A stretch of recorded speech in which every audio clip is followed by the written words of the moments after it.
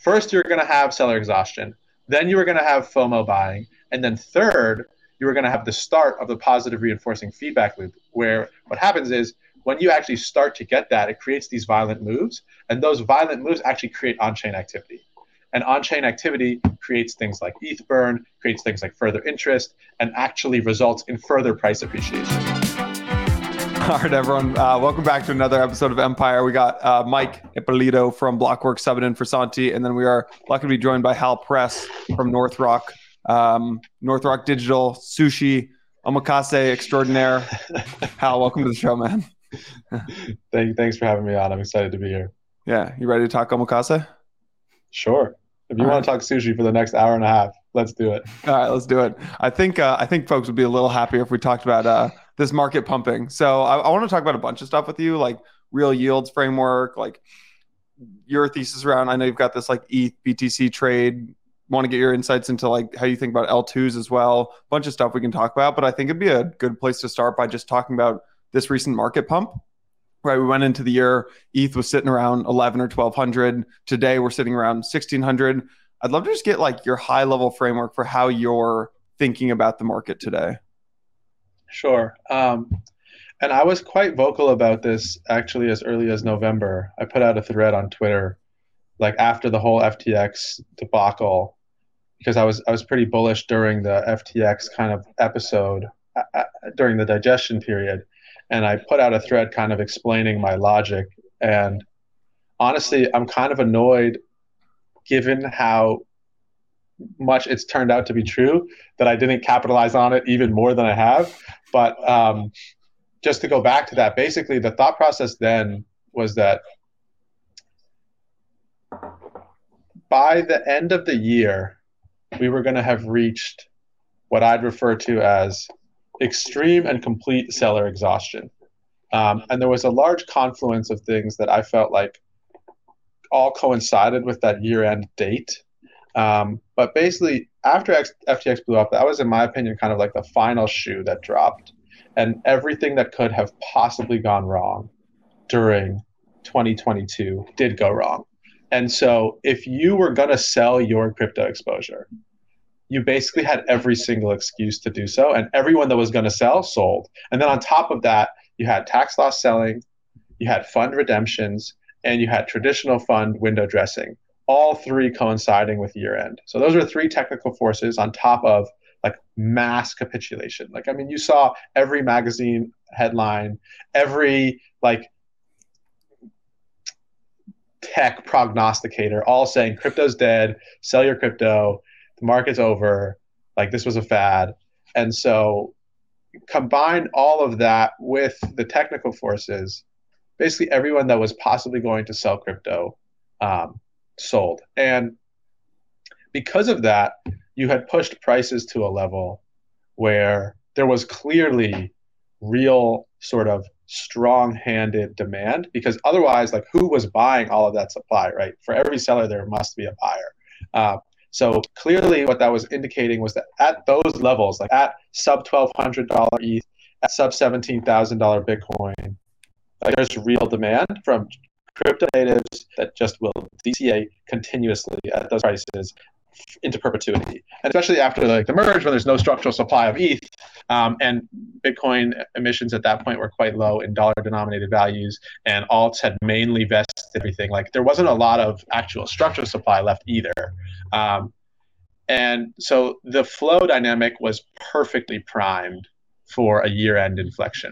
Like at East 31st, there was simply no sellers left. And also, so that was like part one of the thesis. And then part two of the thesis was, first of all, FTX doesn't really change anything. Right? Like, okay, so we're down in exchange. That's not great, but like crypto is still crypto. Everything that it used to stand on still stands. And actually, in a lot of ways, it probably accelerates the sort of regulation that whole episode shows that we need, right? And so there's potential for that actually to turn out to be a positive. And then on top of that, we've been seeing a macro inflection, just a broader macro inflection. And now the crypto market wasn't pricing that in because it was dealing with all these idiosyncratic issues, but inflation has clearly topped. The Fed is about to reach terminal rates. Recession is proving to be probably more mild than people thought. Equity markets are 15% off the lows. Bond yields are 50 bips off the highs. Like the broad macro is also inflecting. So all of those things created this confluence of events for year end to lead to the start of a sort of new uptrend. And then the second part of the thesis was as soon as you had that start, it was very easy to see continuation because basically every pocket of discretionary crypto exposure had been zeroed. And if there's one thing that crypto is extremely good at, it's creating FOMO. And so if you start to move off the lows with everybody, like every pocket of exposure except super diamond hand crypto natives underexposed, then you're very likely to have some FOMO buying after the initial move. And so we saw that too.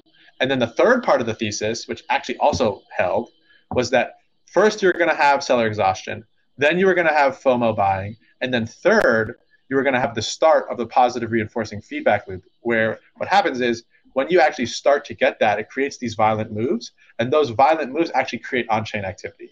And on-chain activity creates things like ETH burn, creates things like further interest, and actually results in further price appreciation. And what you get is this feedback loop where price appreciation begets activity, and activity begets price appreciation, and you start to create this feedback loop. And that was actually the third part of the thesis, all which I laid out in November. And basically, all three of those distinct events have really happened. You had the seller exhaustion, then the FOMO buying, and now the activity, the self-fulfilling feedback loop. And so where we go from here is harder, obviously, to predict. But that is my sort of understanding as to like how we've gotten here. So all right, so you nailed that call, right? You've got FOMO buying, exhaustion in selling, and then you've got this like nice positive feedback loop that's going on chain.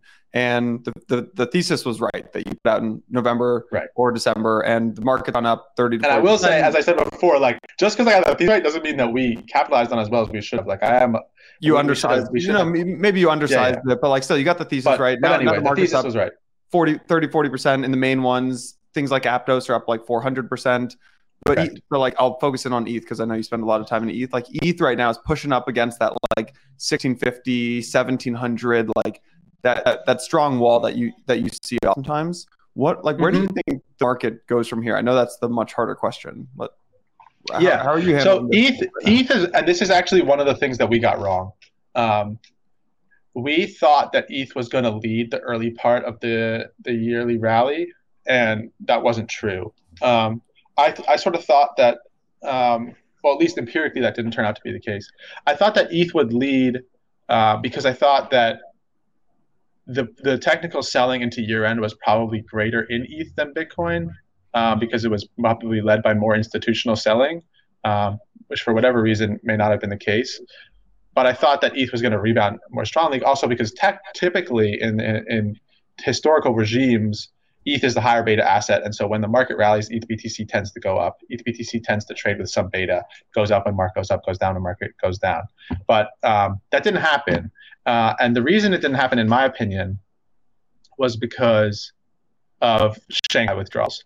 Well, two reasons. I think ETH-BTC was crowded, and second, Shanghai withdrawals. So personally, I had expected ETH to sort of underperform into Shanghai, but Shanghai is not till April, and I thought that the market would start to price that in like 2 months out in February. I didn't think it would start as early as January, so it happened a little faster than I anticipated. And so I think, just to get to your question, ETH has been a laggard. I think ETH has been kind of used as like the funding leg for a lot of these other higher beta shorts, higher beta alt longs. And also, I think more of the fresh buying has been in Bitcoin. And also, like I think ETH-BTC was a bit crowded coming into the year. So all three of those have contributed to sort of ETH underperforming Bitcoin and definitely underperforming alts. However, I think we've finally gotten to some levels now where ETH-BTC is pretty washed out. And on top of that, like the Shanghai sort of front run, I think, is largely priced in. And also, I think Shanghai is not going to be that negative. Like, this is another thing that we can talk about, but I think the market is overly anxious about it. I don't think there's going to be a lot of supply. And like I said, we can get into the specifics of that. And at the same time, you do have structural demand in ETH now. So you have $5 million of ETH buy pressure daily. And so what that means is just that like every day, people can keep rotating out of ETH, but that's just going to be absorbed. And at a certain point, they're going to run out of willing sellers. And after Shanghai, when everyone tries to rotate back into ETH, I think you're going to see ETH start to outperform again. So how it trades between now and sort of April is tricky. I think it probably chops around and doesn't do a whole lot in terms of like ETH BTC and just generally moves with risk in the market. But I do think after Shanghai, it can like ETH BTC can restart its uptrend that it was on before. Hal, when you say that ETH BTC was a crowded trade, first of all, can you explain why that ratio is important? ETH BTC, like why do so many people track that? But then also, when you say ETH BTC was crowded, is there a very specific trade that people were putting on? And if so, like how does that trade kind of unwind? We had the trade on; it was painful. The trade is long ETH, short Bitcoin. I mean, that's a structural position. I had decreased it because I was already starting to worry about Shanghai, but I hadn't taken it off to start the year. And I think a lot of funds had that position on, right? And so the position can be manifested in a few different ways. Like you can either, as a fund, if you like don't have shorts, you can just have more of your exposure in ETH than Bitcoin, or you can literally have the actual trade on, which is what we had, which is long ETH, short Bitcoin, like on perps. And so that is the trade that I'm referring to. And I think that had become a sort of consensus position because of a lot of the structural factors, which I've talked about ad nauseum. And I think that unwound to start this year. And why do just for folks who might not be familiar, like ETH BTC, that ratio gets talked about quite a bit, right? And people track it. You see these charts on Twitter. Like, why is that an important ratio to pay attention to? Yeah, sure. I mean, they are the two major assets in the space, right? There's like really no other assets that come anywhere close in terms of liquidity, in terms of staying power, and in terms of importance to the space. And so they are kind of in a category of their own. And then the relative ratio of them, it just reflects a lot of sort of the dynamics of the space. Typically, it's been important because Bitcoin has kind of been the reserve asset of the space, and ETH has been the higher beta alt, and so it's used sort of as a reflection for risk appetite and risk beta. But also, it's just important to try to, like, a lot of people think one's better than the other, and so there's this like large sort of like heated debate between the two sides about it, and that's kind of a reflection of how the market is perceiving it. And yeah, historically, it's just been a very notable ratio because those two have always been the largest tokens in the space for a long time. Let's talk a little bit about Shanghai. I mean, can you? I'm sure most listeners will already be familiar with what Shanghai, but can you just give an overview of what Shanghai is, and then maybe we can get into sort of like the ramifications price wise. Yeah, sure. So the Beacon chain was enabled a couple of years ago, and that meant that there was a proof of stake chain. This was still when proof of work was live, but you could then stake your ETH on the proof of stake chain and receive staking rewards through the format that originally they were just ETH issuance, and since the merge, they also get priority fees and MEV, which used to go to miners but now go to stakers. And so you could deposit ETH to the Beacon chain and start becoming a validator and receiving these rewards. However, you could not withdraw that ETH, and you still cannot withdraw that ETH. So once it was a one-way door, and it still is a one-way door. You can deposit ETH, you cannot withdraw ETH. Shanghai is just the name of the fork that is going to finally, 2 years later, enable withdrawals. And that just means that anybody that staked their ETH is now going to be able to withdraw that ETH from the Beacon chain if they would like to. And so there's a lot of anxiety in the market because they look and they see, okay, 16 million ETH is staked, which is like $20 billion more, a bit more than that. And they think, okay, that is locked ETH that can't sell. And then once Shanghai is enabled, that's all going to be able to come out. And then a lot of those people probably want to sell, and that's going to be a ton of supply on the market. Now, the reason that I don't think that sort of knee-jerk reaction is necessarily the right one is a variety of things. Well, first of all, actually, over 60%, it's about 62%, I refreshed my calculations the other day, of that ETH is actually already liquid. So if you stake through Lido, for example, or Coinbase, you can either liquid stake, they have a liquid staking derivative or an exchange stake derivative. And if you do either of those, right, they give you a representative token that is liquid today, and you can trade. And these have traded very close to peg for a long time. And so anybody that wants to exit their liquid ETH position can already have done so for 62% of that ETH. So 62% is already liquid, and the rewards on that 62% is also already liquid. So that 62% you can kind of just forget about. When Shanghai happens, there's no liquidity change for that 62%. Now, the other 32% is what we care about. And that is made up of home stakers. So that's like if I have my own validator, which I have set up, by the way, and you just set it up in your house and you are just validating traditionally through the chain instead of paying somebody 10% of your rewards to validate for you, then that ETH is not liquid because you do not have someone giving you a liquid staking derivative token to represent your ETH in the meantime. So you actually have been locked. However, the important thing is to look at the profile of those people.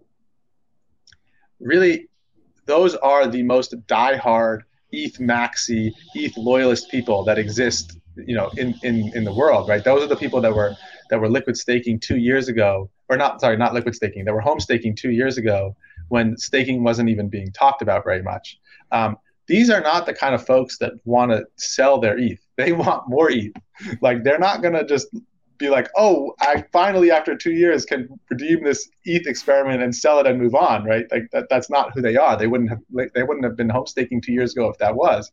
Now, some of these people might have had changing life events or whatever and want the money. And sure, some of them are going to sell, but I think it's going to be a very low percentage of that 38%. And so, like, I have my own model, which at some point I'll share, and I run the numbers, and I just don't see a very material amount of notional ETH selling. And I think, it's going to be spread over quite some time. So what's going to happen is the rewards on those home stakers are going to be distributed quite quickly over the first, I think, about 4 days. And that will lead to a small burst of like moderate selling. But really, honestly, that's not even that much. Like, we're talking in the order of like a couple $100 million of ETH selling, which, like, that sort of flow happens on a daily basis. That's not like anything out of the ordinary. Like, that flow is certainly not worth 10% of ETH BTC, which is what we've already seen the ratio move. And especially in like a market where it would normally have been up. And then followed by probably another couple months of a similar order of magnitude selling. And then it's done, right? And then that's it. Like, there is no more ETH selling ever. Like, the miners have sold, the withdrawals have sold, that's the end. That's the line of the podcast. There's no more ETH selling ever. 2 months after Shanghai, no more technical selling of ETH into eternity. So I think that's a good counter argument to Hal, to the, there's going to be a big dump from Shanghai. Will there be any other like structural or like rotations into maybe like what platforms will come out winning this? Like, will Rocket Pool do really well from this? Will Lido like do better or worse because of this? Like, Coinbase better or worse? I'm curious to hear like who's going to be the beneficiaries of this rotation. So it's a good question. I don't want to show all my cards on this, obviously, because like, we obviously have positions. And does this mean you're either long Rocket Pool or long Lido? Is that what I'm hearing here? we obviously have positions, and like this is like a very important dynamic, right? There will be winners and losers. And, there's positioning to be done in regards to that. However, with that said, I would say probably, in my opinion, the most obvious winner, the ETH maxis are going to like this, is Rocket Pool. You're about to fire up David Hoffman. I think it's Rocket Pool because I just think it's the most direct beneficiary of staking participation going up, because you actually need to buy RPL to stake on Rocket Pool. And then on top of that, I don't think it's that crowded of like a fund or like fast money long. So there's probably not that much sell the news that comes. And then third, some of the home stakers are going to migrate to liquid staking. And if those folks are going to migrate to one of the liquid staking platforms, it's very likely going to be Rocket Pool, because those folks are decentralization maxis, and Rocket Pool is like the most decentralized of the liquid staking options. And so I think like for those three reasons, it probably stands to gain the most from actual Shanghai implementation. Hey everyone, quick break from Empire to tell you about another Blockworks channel that I know you're going to love. I've been in crypto full time for 5 years and have always struggled with one thing, which is keeping up with the next big trend. As soon as I wrap my head around MEV, we're on to app chains. As soon as I wrap my head around app chains, we're on to liquid staking derivatives. I'm sure you've been there. Blockworks Research has solved that problem for me. Our team puts research, data, governance, proposal updates, models, and more into one really easy to use platform, so I can always stay ahead of the curve. If I don't understand something, for example, I just pull up the platform, I can search for an L1, I can search for a protocol, pull up the platform at blockworksresearch.com, I search the term, there's always an amazing amount of insight in a really consumable way. Right now you can subscribe to the platform, it's $2,500 a year or $900 a quarter. Hopefully you can make more than $208 a month by using the platform. If you can't, you're probably in the wrong business. But if you're not ready to subscribe to the platform today, you can subscribe to the research team's free newsletter. You can follow their Twitter handles today. Links in the show notes. Trust me, once you do that, you're going to want to subscribe to the platform. If you are ready to subscribe right now, I got you guys with a little hookup. Empire listeners get a 10% discount for the first 50 people who use the code Empire10. Got your back. Check out the links in the description to find out more. Now, let's get back to the show. There are other implications, but that's the most obvious one to me. Yeah.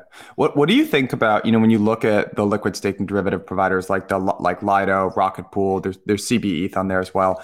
I mean, let's just talk about Lido and Rocket Pool. So what do you think about, there's like two ways to think about that as like a trade, right? Which is like, don't overthink it, left side of the bell curve, like liquid staking, Shanghai after like liquid staking derivatives go up, like that's a good momentum trade. But then there's like a longer term kind of fundamental valuation that you could do. And this is one of those, like one of our analysts was talking about this the other day, which is like, even if you take really generous assumptions for something like Lido is trading at a $2 billion fully diluted valuation. Even if you assume they get like, some ridiculous like 80% market share or something like that, they're still incredibly richly valued basically. So I guess my question, on like a shorter term narrative basis, but then also like if you could talk about them on like a valuation type framework as well. So, okay, I say a few things. So first of all, there is a real fundamental benefit here, right? So what happens is, and I've talked about this ad nauseum, like I've written a 30-page thesis back when we did the merge about my liquid staking derivative thesis and why withdrawals matter. And it was just purely focused on fundamentals. The reason that, so the fundamental sort of tailwind, like why is this positive, is really, there's two prongs to it. If you think about these protocols, they have revenues and expenses. Their revenue comes from the 10% reward that they charge, the 10% fee that they charge on staking rewards on their products. And so that's really a factor of a few variables. But one of those variables is how much ETH they have staked. And one of the variables that influences that is staking participation rate. So on the revenue side of the calculation, if there are more people that are going to stake ETH, and I think people have looked at ETH and been like, okay, it's 15% staking participation rate. Like every other proof of stake chain is 60 plus. So there's a lot of reasons that ETH is lower than the others and probably doesn't get to that level, but there's a lot of room for growth above 15. And one of the things holding it back is the fact that you can't withdraw. And so after withdrawals are enabled, there's a view, I think the correct view, that staking participation rate is going to go up dramatically. So on the revenue side of the equation, that just leads to more staked ETH for everybody. Every player in the field just gets their product to get greater traction. So What does that mean for like Lido, for example? Revenue up. That's the revenue side of the equation, and that's like forget market share. Like it's just it's a rising tide for all of the parties in the entire space, right? Because just more staked ETH. Now, the expense side of the equation, really the largest expense of these protocols is the emissions that they pay to maintain the peg on their staked ETH derivative versus ETH. So for example, Lido has to pay out Lido tokens to the Curve pool such that people will LP in the Curve pool and provide liquidity to maintain peg, because otherwise they will not keep their peg. After withdrawals, you shouldn't need to pay out so many emissions because there's a natural arbitrage. The market forces alone should be enough to keep peg, right? And so they should be able to reduce those emissions. So the actual fundamental thesis is that on the one hand, revenue is as a beneficiary, and on the other hand, expenses are reduced. So you have these two prongs fueling greater fundamentals for the protocols. Now, that's just the directional drivers. To your point, valuation is also a factor, right? Like, okay, these things get a benefit. Do they get a 300% benefit or a 100% benefit? And that's a relevant question. And I think you're right. Like if you look at Lido valuation, I think I haven't refreshed the numbers on my model that recently, and it depends on each price, but like they might do somewhere like 60 million of revenue or something like that. And you know, you mentioned that they trade at 2 billion FDV. It's a bit higher now, but something like that, right?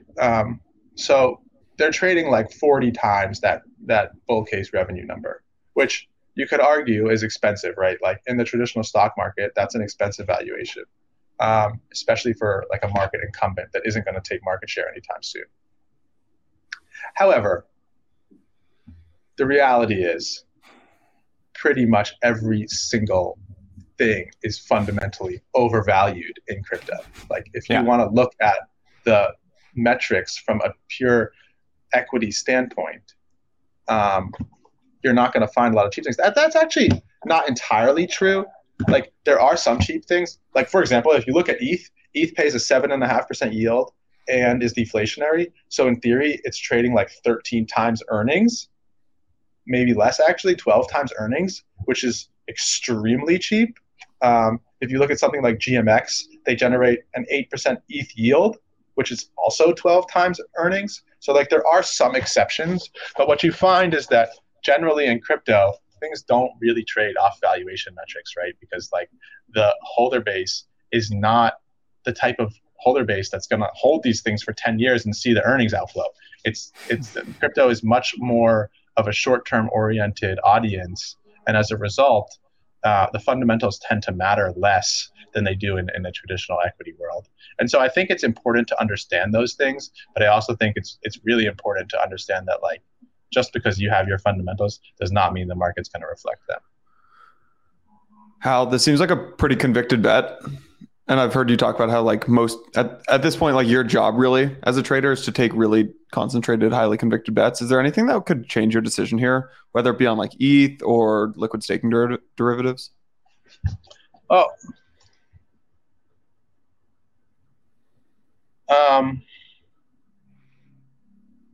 I just say like on the liquid staking derivatives, like it's a high conviction bet. However, there's naturally like phases of things, right? Like there's phases of that conviction. And I think that conviction is much stronger to start the year when no one's talking about it than it is now when the first question I get asked on a podcast is about it, right? And everyone on Twitter is talking about it, right? So, you know, and I'm not mad. Like I've tried to make this extremely clear in general, and I will make it clear again now. Like I'm not married to any position, right? Like my obligation is to my investors, and my views change all the time, right? So certainly my views can and will change. And when I think that something has ran its course, I will move on to the next opportunity that I think offers me the best reward. Like I will not hold the same positions for 5 years. It's just not going to happen. And so like the answer to your question is yes, things can change for me to change my views. And one of those things is just time running its course and my view becoming better appreciated by the rest of the market. Like if that happens, then all right, like the gig is up. That doesn't mean that I think these things necessarily have to go down, but they no longer offer me alpha, so I need to move on and find something else that does offer me alpha, where people aren't aligned with my view, and where there is further greater potential for change. So that's not to say like that's the case with everything, right? Like there are certain things which are just structural and I believe in and I'll hold for a very long time. But certainly my sizing and my positioning definitely impacts sort of, or is impacted by my level of conviction. And one of the factors that influences that is really just how differentiated I think my view is from everyone else. Yeah. One view I'd love to get your take on, Mike. I don't know if you want to keep talking about Shanghai, but I guess it's tied into this. It's just like your real yields framework and your belief around real yields and some of this conversation that was happening more in the like September, October timeframe. Would love to just get your like updated views around your real yields thesis. Yeah, it's a good question, and it's definitely something that I pay attention to. And the gist of it is really just there's a lot of yield in crypto, but not all yield is created equal. As we've learned over and over and over and over again. Mm-hmm. There's a difference between a token paying out or minting 10% new tokens every year out of thin air and giving that to stakers and saying, oh, here's a 10% staking reward. Like that is not a real yield. That is just, we're diluting you by 10% and giving that token back to you. And so you feel like you're getting 10%, but you're actually getting nothing because for the market cap to stay constant, the price needs to go down 10%, and nothing actually is happening here. There's a difference between that and we actually have users that want to use the chain, ETH, and they pay us money to use the chain, and we distribute that rewards to you, and that's your yield. Now ETH yield does not come only from fees. It also comes from emissions. However, if you look at the net effect of it, ETH is deflationary. So like the net emissions are negative and you get a 7.5% yield. So that 7.5% yield is real yield. Like it's actually accruing to the users because they're not being diluted. And that's very different than another blockchain where they just emit the tokens and then you get those as a staking reward, but you get deflated. So that's the concept of real yield. And I do think it's relevant. Like I said before, crypto is only loosely tied to fundamentals. So it's not like the only factor that matters, but I do think it's an important consideration. One thing that, on that subject, Hal, I'd love to get your sort of thought about how other alternative layer ones sort of do in this environment. So like Aptos obviously just ripped 400%. We can talk about Aptos. Aptos is an interesting case study to discuss. And I've talked about this on Twitter. I was short it to start the year. So it's another painful one that I wish I would have. Sorry, buddy. It's okay. I covered it all around $6 to $8. So I got out of the way before things got really ugly. But yeah, it was a painful one that's taught me some lessons. Yeah. So, I'd love to, even before getting into Aptos specifically, when it comes to it, it seems like Ethereum is like far out, right, in terms of winning sort of this like L1 war battle that's been raging for the last 2 years.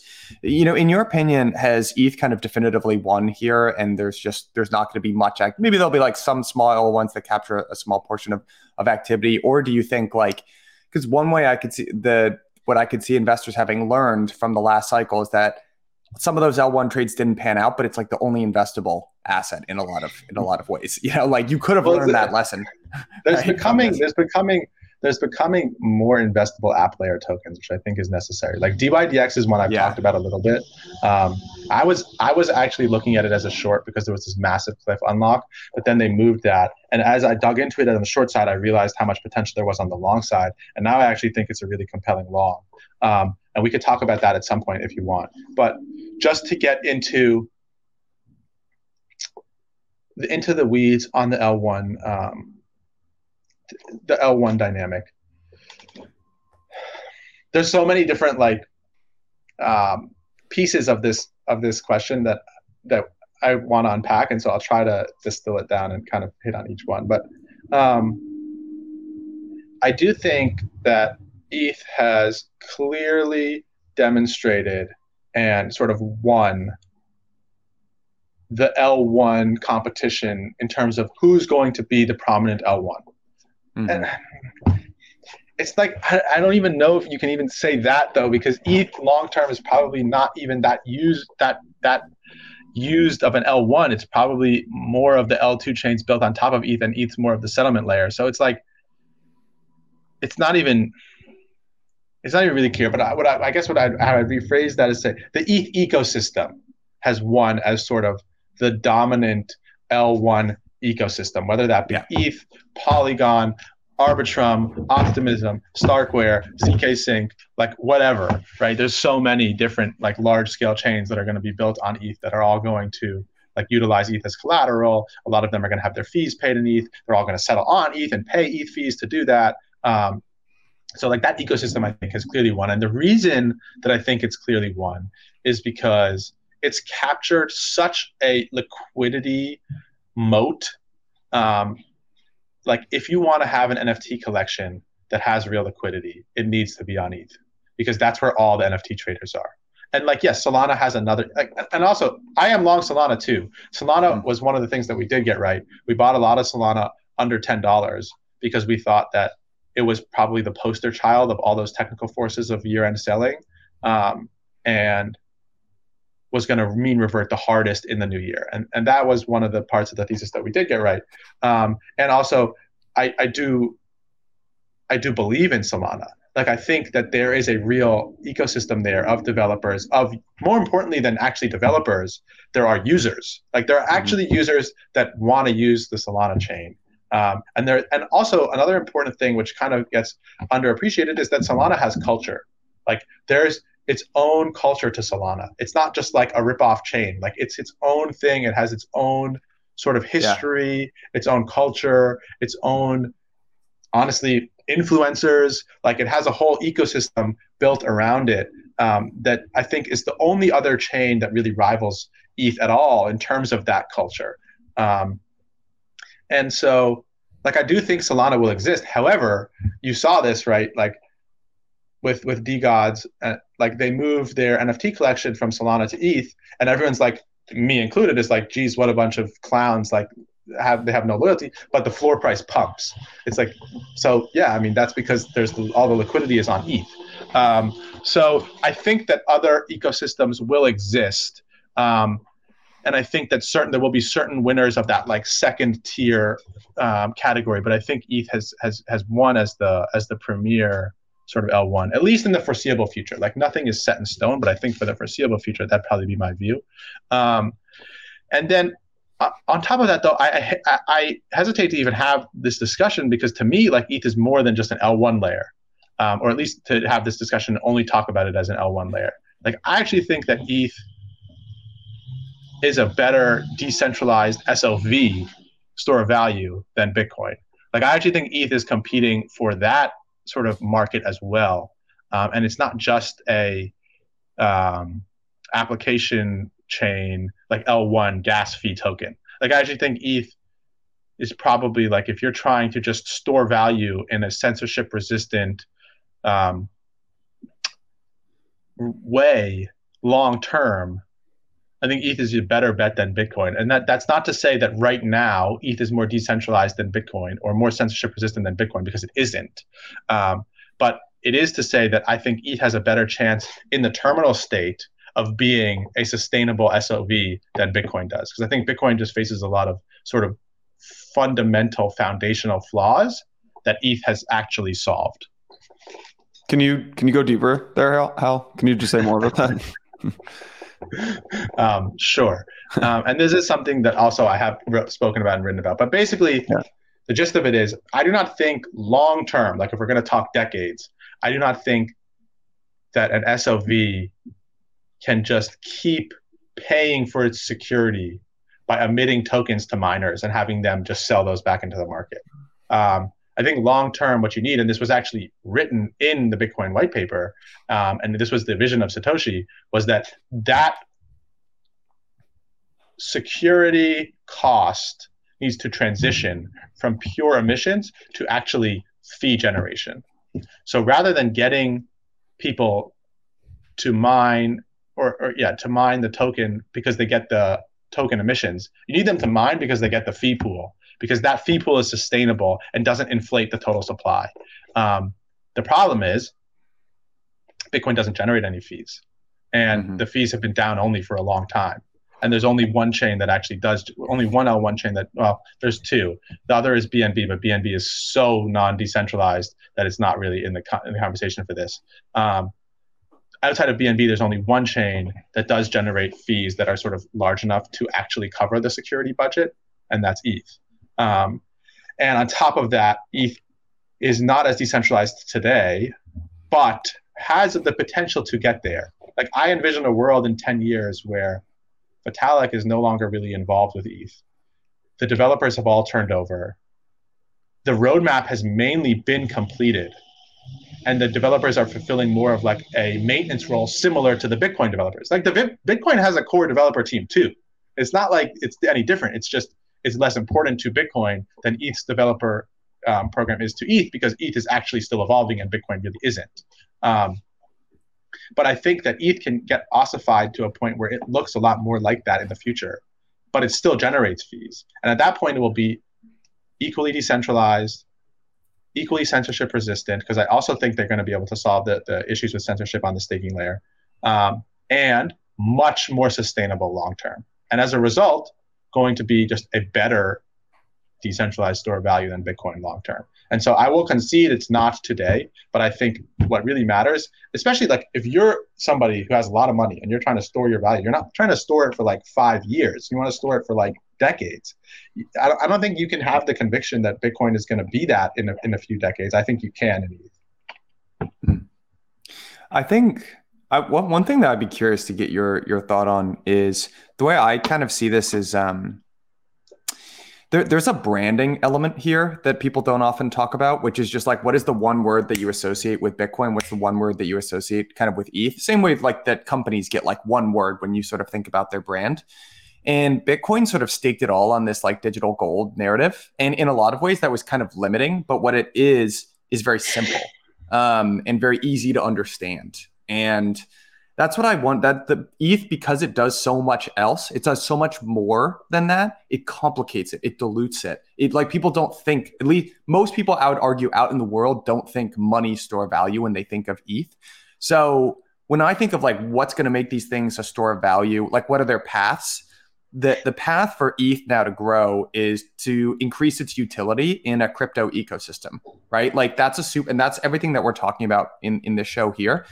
Bitcoin doesn't have that. It's basically lost that battle, but its road to growth is off-chain buying. It's like macro funds. It's like, at the highest level, potentially countries or central banks buying it. Right. So like, what do you think that's an appropriate framing? And when you lay it out like that, I mean, where do you think the bigger growth driver is for both of these assets? Yeah, I think you're correct. Like, regardless of what I think, the market perception is the market perception, right? It doesn't matter what I think. It just matters what the market thinks. And I would agree, because ETH does do a lot of things, people don't actually see it for what it necessarily is. And that doesn't necessarily have to remain the case. Like, it just takes one sovereign or one like country or whatever to buy ETH as a store of value, and then people might just start view it differently. But I think at current, that's certainly been the case. And so I do think that I agree with you on that point. And I do agree, like, certainly that other pool of capital is extremely large and could conceivably represent a larger growth driver than like just the crypto natives buying more ETH to keep using in this crypto economy. But the other point that I think is kind of relevant, though, is that there is a very large structural difference, which is that, like, because of these inefficiencies that exist with Bitcoin, there is just more Bitcoin emitted to miners every day, and that just gets sold every day. And because ETH has actual fees, there's just ETH bought every single day to buy ETH. So it's not just your incremental buyer, it's also the structural forces that I think are arguably more important. And there, ETH has clearly won. And so that is definitely a big factor. I have a question. Maybe we can get into Aptos here, because so much of the discussion about Aptos's run has been like, like they shouldn't be doing this. Is ridiculous. Aptos is valued as much as Zoom. Hated rally, most hated rally. But if I had to maybe take a guess Except at a by reason, Korea. how we like, do they love the Aptos? I don't see how they're driving it. Korea has been the main driver of the Aptos rally. Yeah. So one force that always tends to get underestimated is there's like a tremendous like dampening of volatility forces like assets get bigger, just because the amount that's needed to marginally like move the price is like so much larger and larger that like Bitcoin, I think, was like the first, if you want to call it like a victim of this. And I think ETH is now in that pool too, where like just the marginal amount of buying or selling to move the price of these assets are higher. And like Aptos is in that low liquidity category, which it can just rip like this. And I think it was Ryan Watkins that made a pretty interesting point, which was that until you get a valuation framework that everyone agrees on for these L1s, this is going to continue to happen. That like there'll be a big move, and then people value L1s like relative to one another. So they'll be like, oh, like ETH is worth like $200 billion. Here's this like upstart. Maybe it'll be worth 5% of that, which is like an arbitrary number. And because it's low liquidity, in many cases low float, it just rips. So like, is that kind of the dynamic? Is that the dynamic that you see with Aptos? And do you see that general dynamic like kind of continuing into the future with? Well, there's a few dynamics. There's a few dynamics with Aptos. It's an interesting one. First of all, I think a lot of people were shorted to start the year, as indicated by the fact that I was shorted to start the year. Like, I think that was a consensus thing because I think part of this at the very heart is about FDV versus market cap, and I think ultimately, like FDV is the relevant metric because that's what represents the total tokens. However, in any shorter period of time, FDV truly is a meme. Like, it actually doesn't matter because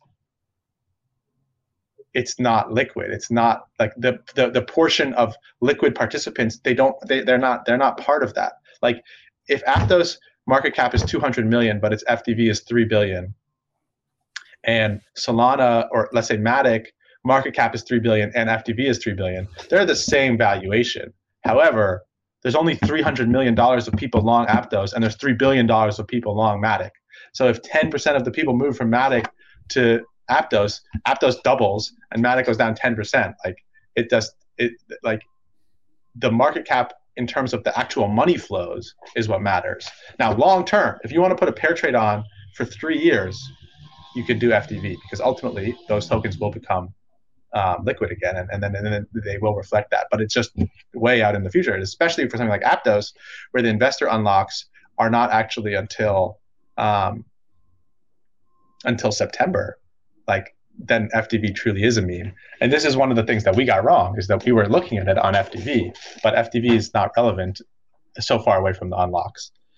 So that was like one factor. I think you had a lot of people short, and then the market just systematically targeted everything people were short, rationally so, because they knew these people are going to have to cover. And they all did, and me included. Thankfully, I covered earlier, but yes, everyone covered. And so the market kind of targeted those shorts, and Aptos was a poster child of it. And so that was like what got it going. And then, as I've said many times before, in crypto, well, in every market this is the case, but it's definitely the case in crypto. Price leads narrative and not the other way around. And so the fact that people were short Aptos, that's all you needed for it to go up, right? It wasn't because Aptos is a great chain. It just, like, the market knew people were short and they could squeeze them. And so they did. And then the people covered and the price ripped because it was low float and everyone had to exit a small door. And then people say, oh, well, hold on a second. Maybe this Aptos chain is the next big thing.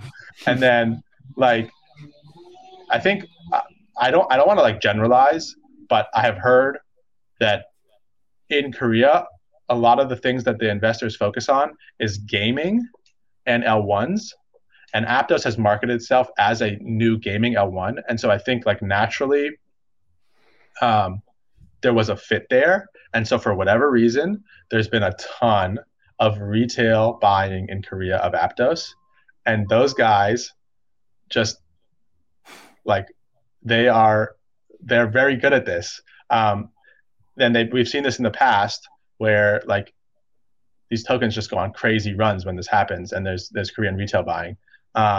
And so I think the fit with the profile of the chain, with the fact that it was shorted, with the fact that the price had already gone up, with the fact that the unlocks were so far away, with the fact with the year-end inflection, all created this confluence, which created the Aptos rally. So this is something I didn't actually even realize is the connection with South Korea, but I have Blockworks' website pulled up here, and we just published an article that says Aptos surge triggers flashbacks of Ripple's 2017 bull run. Shorting positions in the South Korean crypto market might hold some answers to the token spike. And I pulled it up, and in South Korea, they just kicked off the Zhangle Blockchain Foundation Week, which this is the other thing that I was going to tell you, which is that there's actually the start of a series of hackathons. This is actually the reason that we covered. And Aptos is really heavily promoted there, I guess, right? This is the reason that we covered. Thankfully, we figured this out. Was that there is the start of a whole series of Aptos hackathons. The first one is in Seoul on February 2nd. And it's going to be very promoted. There's going to be a lot of gaming announcements, etc. And so as soon as I realized there was this date on the calendar that people were eventually going to figure out and get behind, I can't. We cannot be short this until after that date at the absolute earliest. And yeah, so all of those things. Hal, let me Okay, so all right, so really interesting lessons learned from Aptos. How does this then apply to how you tackle like the L2 trade? I mean, I don't know that it's that necessarily related to the L2 trade, but it certainly influences like how I think about sort of managing the fund just in general. Like I'm constantly learning. Like honestly, I think back, we only launched 13 months ago, and I had no experience managing a crypto fund then. It was pretty funny timing, actually. What did you do before this, Hal? What were you pre-crypto?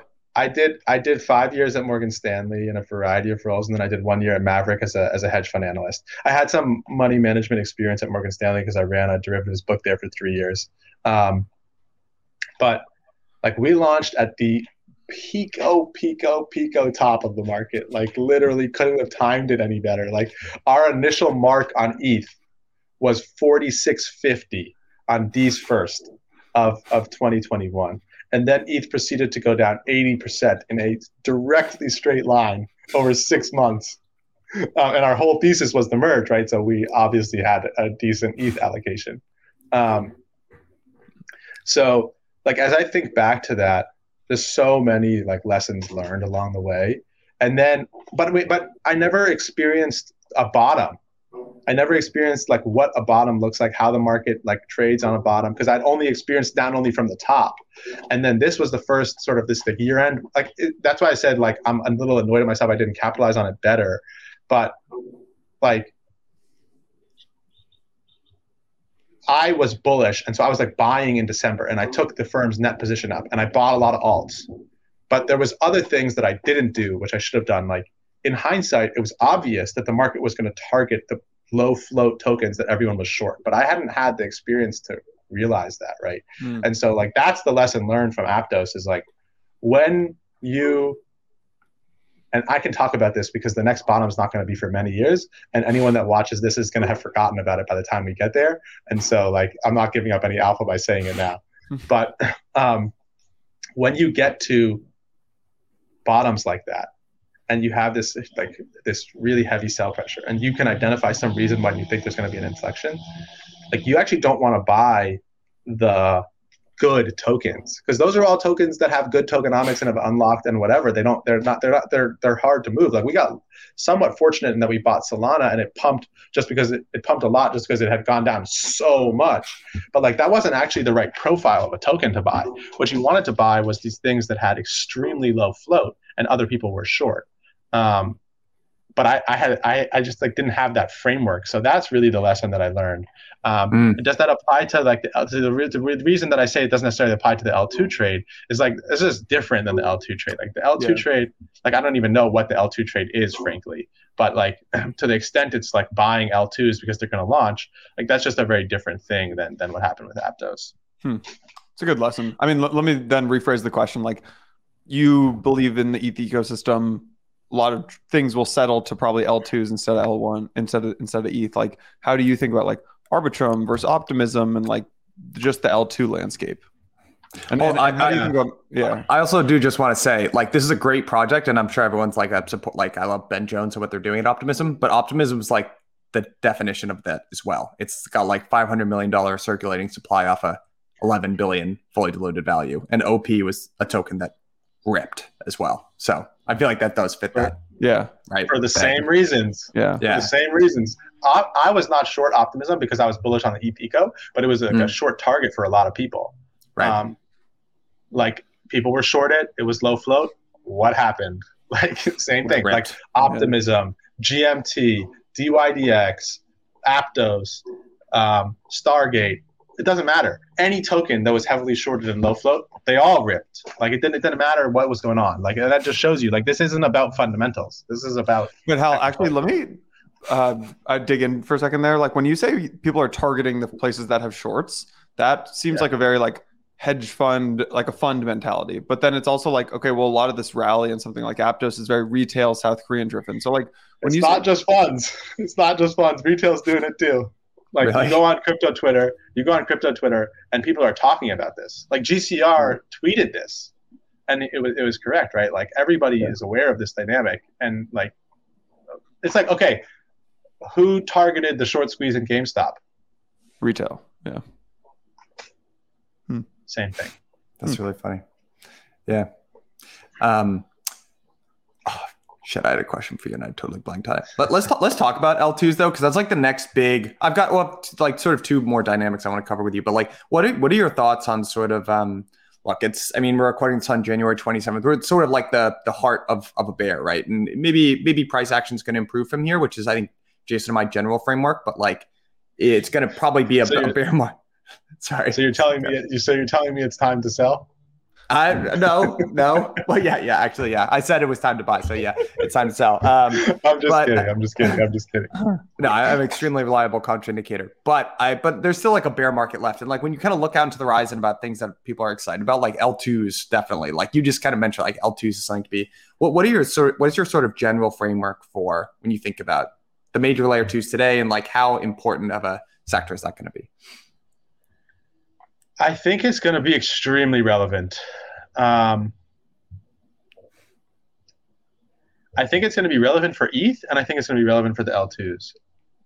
I think I'm a little like skeptical long term of the L2 tokens because there's going to be so many of them competing for the same mind share, whereas like there's only ever going to be one ETH. So I like, if you're asking me like my 5-year view, do I think Optimism outperforms ETH? Like definitely not. I think ETH outperforms all of them over any long period of time. Doesn't mean that there won't be trades to be had. I don't have very strong views about sort of like which L2 is going to win for which reason and like which ones you should be buying. I'd say my stronger view is just that I think when you have Arbitrum launched, Optimism launched, Matic launched, ZK Sync launched, Starkware launched, all promoting the adoption of their chain on ETH, all trying to onboard new people, paying people for partnerships on their chain. That is going to be a powerful dynamic in terms of bringing users to the Ethereum ecosystem. And if Arbitrum onboards a user that wasn't in crypto, it's very likely that user is going to buy RB and also buy ETH. And so you're basically getting these free marketing budgets from all the chains built on ETH. And I think that's going to be a powerful dynamic for ETH itself. I would agree with that. I had one sort of thought and idea to run by you here because, I think it's worth talking about and just like for the end state of crypto, right? Like, where does the user value capture sort of occur? Like right now, people say like people are users of Ethereum today. I think most people might agree that like 10 years from now, people aren't going to be users of Ethereum, right? Like people are ultimately going to use apps. You don't think so? I think there will still be users. I think it will be whales mainly, but there will still be users. Okay. Well, I guess like the point I was trying is like most people will like come to like. I'll tell you that I will concede what I think the point you're trying to make is like it won't be super widespread mainstream adoption. Yeah. That's like ultimately ETH. If you think about ETH's business model is selling block space, then they'll do that to other blockchains and like whales that want to transact, right? So I think your question is like, what is the use that the mainstream adoption is going to come to crypto for? I guess I'm asking you to, this is a really tough question, but like, let's say there's a value chain of like, there's an app that a lot of people use. It might be this, but like, let's say it's a decentralized exchange that maybe like is a roll app, right? Kind of like a layer 3 that would go down to a layer 2 that ultimately then gets routed to ETH. Where does the value capture accrue, right? Like and across that chain. Do you see what I'm saying? Yes. So you're saying there's a decentralized exchange built on Optimism. They charge a user $10 to do a trade in a commission.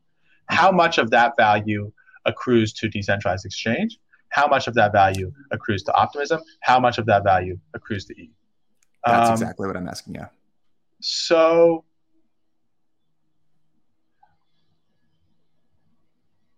I think the majority, there's two buckets. There's like the trading revenue. So like if you pay $10 in commission, like that's like your trading revenue. The majority of that is going to accrue to the app layer. Like when DYDX was built, actually this is a perfect example, right? Because DYDX was built on Starkware. Starkware, yeah. Mm-hmm. Right, so that was the example. So the majority of the value when a user paid went to DYDX. And then some minority of that went to Starkware for facilitating. And then what went to Starkware had to pay some portion of that to ETH for settlement. And I actually don't know the exact numbers, but I have seen them in the past. And if I recall correctly, of that second bucket, more value accrues to ETH than the L2, but it's like in the same order of magnitude, to call it like 60-40. And then the majority of value, though, accrues to the app layer. However, like there's only one ETH, and then there's 10 L2s, and then there's 100 apps on all the L2s. So like, yes, each one of those 100 is going to generate the majority of the value, but they're all going to contribute to the L2. And then all the L2s are going to contribute to ETH. So ETH is only going to get a small portion of each individual transaction, but they will see a cut of every transaction. The reason I was sort of asking is for another podcast was doing research on aggregation theory, if you've heard of that, by Ben Thompson. Sure. And there was an idea in there called the smiling curve, and the smiling curve is a dynamic used to describe the PC industry in the early days. And it's called a smile because like if you divide up like R&D over here at the beginning of the production of PCs, then there's fabrication in the middle, then there's like brand and consumer, like the interaction with the actual customer. The way value would accrue was a smile, whereas there was actually a lot of value in owning the relationship with the customer. There was a lot of value in the R&D and patents and everything at the beginning. And nothing in the middle. Nothing in the middle. They just got smoked and it was highly commoditized. And like, honestly, when we describe like these dynamics, I could sort of see that playing out. You know what I mean? And that's an interesting point. I do think the app layer is going to generate a lot of the value. And I do think ETH is going to generate a lot of it. That's kind of like the two ends of the smile. And then the L2s are more like questionable. But I actually think this is an important point that I think we should discuss, which is that like I actually don't know how much it matters for ETH specifically, how much value they capture, because like I said, like I actually think of ETH as competing for the decentralized SLV market cap 2, which is arguably like bigger than this sum of future cash flows from staking market cap. And I also think that ETH has a tremendous amount of value just from being adopted and used as collateral for a variety of things, right? Like if you own ETH to buy NFTs that are denominated in ETH, which everybody does, that provides value to ETH that has nothing to do with how much fees ETH generates.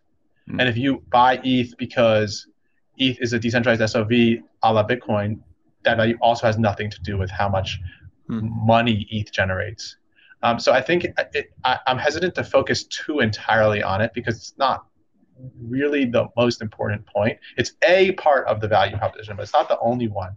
And I mean, this can sound contradictory to the fact that I say that alt L1s don't have a lot of value because they don't generate fees. The difference is alt L1s also don't have a native ecosystem that requires the L1 token, and they also don't have decentralization that allows people to buy them as decentralized SOVs. So in their case, it is the only actual source of value, and they happen to generate none of it. But for ETH, it has the other sources of value, so it is actually relevant. So those two aren't actually necessarily contradictory.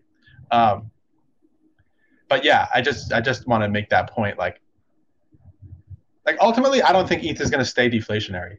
Like I think L1 fees will compress and ETH price will go up, and it'll probably reach some steady state of like very minor inflation, like less than 1%. But as long as it's adopted for those other utilities, as long as it keeps being used and the ecosystem keeps growing and the economy keeps growing, I still think that the price can perform very well. And another reason for that is that this is really a key point, is that like ETH emissions are very different than Bitcoin emissions because one is proof of stake and one is proof of work, right? If you're a staker, you just like buy a liquid staking derivative, you have no cost. Like when I get paid, like I manage whatever I manage for the fund. And then I also have my own personal crypto investments that I just like I don't ever trade my PA because I don't want to conflict with the fund, but like I own some crypto assets for like 10 years, 20 years, 30 years that I'm just like never touching. And ETH is the main one that I own. And like I obviously own a version of staked ETH, but like I'm never like, oh crap, I need to sell my staking rewards because I paid expenses to get them. Like, so the emissions that people get from staking rewards don't actually end up hitting the open market for the most part. But with Bitcoin, the emissions that miners get, they all end up hitting the open market because they all have tons of expenses that they need to cover, and so they all need to sell them. And so even if ETH is slightly inflationary, that doesn't mean it has net supply. It actually still has net demand as long as the fee pool is significant because that issuance is not actually being sold. I think that's like a super compelling argument, by the way. Yeah. I think you sort of made me change my mind on that idea. It's a super important dynamic. Well, happy to help. Hal, I want to maybe end it with this question, which is because I know we got to jump in a second here. Things we're talking about today is like long ETH, excited about liquid staking derivatives, talking about L2s. Is there anything that's maybe less like, and those I would say those three things are like very in the narrative, like very talked about today. Like, is there anything else that you're really excited about that are maybe more on the fringes? I think the most contrarian take I have recently is about DYDX. Like I think DYDX is another like hated token because it's been like a terrible valueless governance token, and most people hate it, and it has this low float dynamic. However, I mean, we can talk about this one quickly because I think people will find it interesting. But I have long thought that if you could get a good app layer token that actually has product market fit, actually generates revenue, and actually returns that revenue to users in an efficient fashion, it would be super powerful. And I think kind of an exemplification of this is GMX. Like GMX has a lot of flaws, but it fits those buckets. And because it does, it's been an extremely successful token. And I think DYDX has the potential to be that like supercharged. Because DYDX is by far the market leader, has by far the best UX, and is now seemingly very committed to solving the other issues that have held them back. So the fact that they delayed the token unlock a year tells you a lot. Like the team is willing to work with investors and can see the vision, and they don't want to sell here. Like they know what's being built, and they know that the token is going to be worth a lot more in the future once they complete the vision. And so I think that's a really strong reaffirmation. And then like I think V3 is probably going to come in the third quarter. Once V3 comes, it's going to fit the description of what I just outlined, assuming they execute. for like the first time in this entire kind of industry. Whereas like they generated $350 million of revenue. Even at current value, it's a $2 billion FDV. Like the actual market cap is like sub 350 million, but the FDV itself is 2 billion. So like they're going to be trading 7 times real revenue. Like that's kind of unheard of in this industry. And all that revenue is going to accrue back to the token holders. So the vision is that when they create the new chain on Cosmos, you're going to be able to get a DYDX token, which, by the way, then will be an L1 and will have some L1 premium re-rating. Second of all the rewards are going to flow back to validators. So you're actually going to receive the yield. And that's also another way to solve the regulatory issue. You're not turning on a fee switch. You're just returning revenue to the stakers. That's the ability to bypass that regulation via creating an L1. And then on top of that, like, nobody owns it because everyone was scared away by the fact that there was this massive unlock. So all these funds that are like desperately searching for an application layer token that they can own, that actually has valuation support, that actually has utility, that actually has product market fit, well, you're potentially going to see one exist for the first time in 8 months and no one owns it. And it's super low float and it's super illiquid and like everyone hates it. So I think like, I don't know whether this is going to work or not. As a fund, we just have a position now that we've accumulated that's like, I'm just putting this away and I'm forgetting about it. And I'll come back in 8 months and see what's happened with this launch. But there's like massive potential here, in my opinion. I'd say that's a pretty contrarian take. I don't think a lot of people have kind of articulated that take. Yeah. I guess one more thing just to, sorry, I know Jason said it was going to be the last question, but just to like, you talked about sort of one of the dynamics like pumping crypto right now is the change in rate regimes, right? Like everyone sees inflation rolling over, and yeah, we can talk about macro for a minute if you want. Could we just close it on that? Like, because it seems like if I had to outline a macro thesis, it would be that we're going to get stop-start inflation, right? This is the classic thing that happens in inflationary periods. It's like there's a cyclical rollover in inflation. It's like largely like gas prices and stuff like that, and then we'll ease rates, before we should necessarily, and then it tends to rise up. And also, like, we haven't even seen a lot of the impacts that you would have thought that you would see from such intense monetary contraction. Like housing hasn't gone down, the labor market hasn't gone down, or like hasn't been disrupted. So like, do you see and earnings haven't dropped at all? Or earnings have been like pretty steady state. So like, what do you see any like macro overhang here that concerns you or no? So the issue with this question is that we could spend another hour and a half discussing. I know, dude. I'm sorry. I know. Can of worms right at the end. But I've got 10 minutes. So there's like a lot of different things to break down, and I don't want to like ramble too much on macro and like bore people at the end of this. But I'll try to give you my condensed take.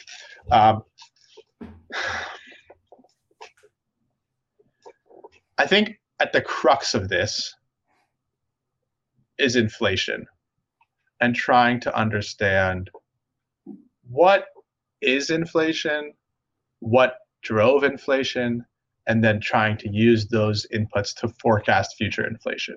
So the first part of the question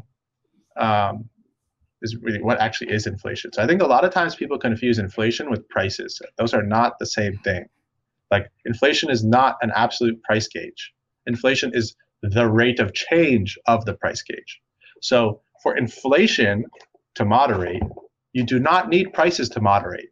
Prices are not going to moderate. And people, I think, confuse that with thinking that inflation is not going to moderate. Like, I think a lot of people think prices are never coming back down, and so inflation is going to be like structural. No, that we don't need prices to come down. We just need them to stop going up. And then inflation goes to zero. And if you get even prices to tick down off the very peak of top, that's actually deflation. Like if price goes up 20% and then drops 1%, you have deflation. And so I think that's an important first point. Then the second point is what's actually driven this inflation? And I think there's been really two main forces. One was COVID. Like for 30 years, we had structurally declining inflation. And in my opinion, that was driven by a lot of structural forces, most importantly, population dynamics, which, by the way, ain't changing. And then all of a sudden, you had this massive surge in inflation. And I think clearly that indicates an acute driver, not some change in structural dynamics. And what was the acute driver? COVID. So COVID created inflation for a variety of reasons.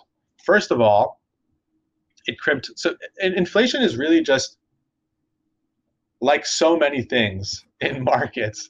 It's just a product of supply and demand. It's just either more buyers of the asset or more sellers of the asset. And then that determines whether price goes up or down. And so when you think about it in that lens, COVID did two things. It crimped demand. It made it harder for factories to get together and produce stuff. It created supply bottlenecks, which all had an impact of reducing supply.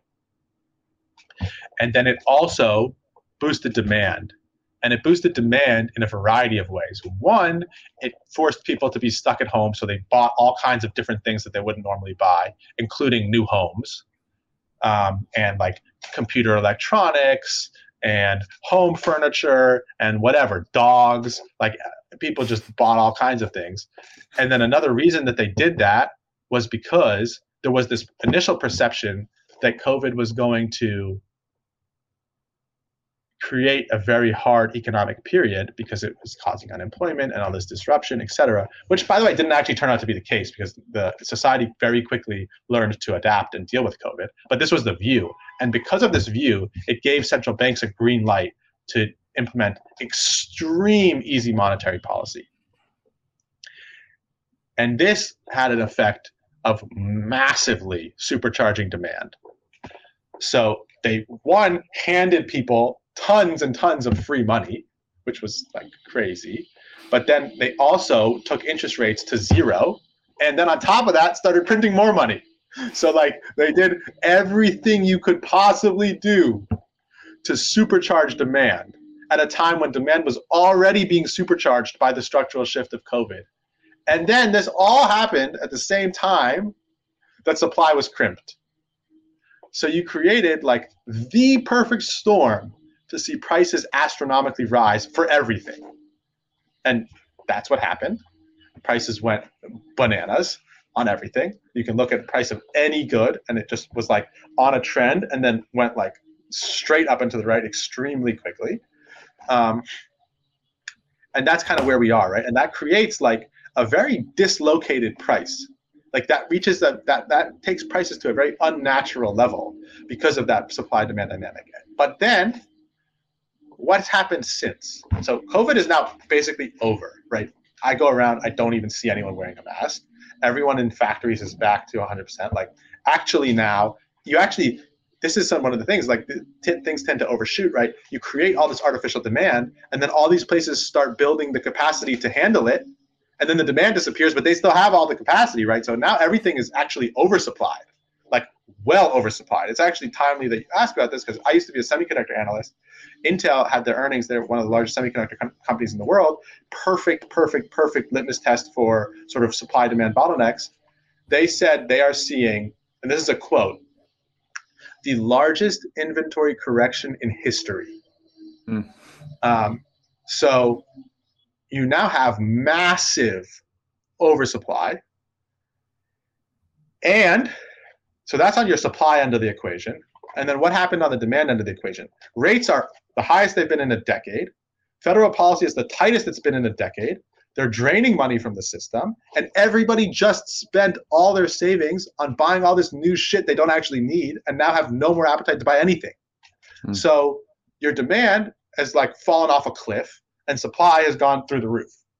And this has happened at the same time that prices have been dislocated to a level that's like completely unnatural to the upside. So for me, and I've had this view for a very long time before it was like consensus to think this, it's becoming more consensus now as it plays out. But I've been talking about this for the better part of 7 months. It's pretty obvious to me that that's going to lead to deflation. Like prices are actually going to come down. It's not that they're just going to go up more slowly. They're going to come down. And we've actually already started to see this. So I tweet this all the time. Like used car prices are a perfect example. They were on a trend, hadn't moved in 10 years. All of a sudden, magically, they go up to 30%. What do you think is going to happen when the dynamics that drove that 30% increase reverse? They're going to come down. And what's happening? They're coming down. Home prices coming down. Computer electronics products coming down. Food prices coming down. Commodity prices coming down. Freight rates coming down. Every price, asset prices coming down. They're all going to come down. And so now that, like, if you understand what inflation is, it's the rate of change of the price, not the absolute level of the price. The price is not going to come back down to where it was, but it is going to stop going up. And that is going to create deflation. And more than that, there's going to be some like adjustment period and it'll settle out, but there's simply no reason that any of the structural dynamics have changed. As a matter of fact, population demographics have actually probably accelerated, and we just built out all this excess capacity that we don't actually need. So it's very hard for me to see any justification for why we would have structurally higher inflation after this episode. I think you have a blip up, a blip down, and then right back to the trend that you had before. There's simply, I can't think of any reason why it would happen any other different way. And so in that context, I actually don't think it's going to be this big battle to get inflation down. Like, I think like pretty soon you're going to be hearing people worried more about deflation than inflation. And that's going to allow central banks to stop being as tight. And that's just going to lead to resumption of the previous dynamics that we had. That has been my base case for a very long time, continues to be my base case today. I could be wrong, but that's what I think. And that's been a very contrarian view. And a lot of people tell me I'm stupid and naive because I don't understand how business cycles work. And that's never how it works. But that's how I think it's going to happen. And also, I think people don't give central banks enough credit. I actually think Jerome Powell has done a pretty good job. Okay, yes, he made mistakes, but he has a freaking hard job and a very thankless one at that. And I think they do a better job than they get credit for, and they are more competent than people give them credit for. And I actually think they will be able to handle this. Like, people say, how are you sure that inflation is going to come down? It's because the Fed's not going to let it keep going up. Like, they have the tools to bring it down, and they're going to bring it down. And then, like, who's going to manage the soft landing? The same competent people that are going to bring inflation down now. And I actually think so. I actually think that Jerome and the whole Fed team is done a better job than people want to give them credit for, will continue to do a better job than people give them credit for, and will actually accomplish this. And it's not going to be a straight line. That doesn't mean risk assets are going to go straight up and to the right forever. But in 12 months' time, I think we're going to be in a lot more of a settled, stable monetary regime than we are right now. I agree. Yeah, I think it's honestly a super fair take. And I agree with that point that the Fed deserves more credit than people give. I mean, they navigated this, like, could have gone a lot worse, when the whole world shut down. I appreciate you indulging my question there at the end, Hal. No worries. It took exactly 10 minutes. Yeah, this is great, man. Thank you for coming on. This is awesome. And appreciate you coming on. No worries. Thanks for having me. Yeah, man. Take care.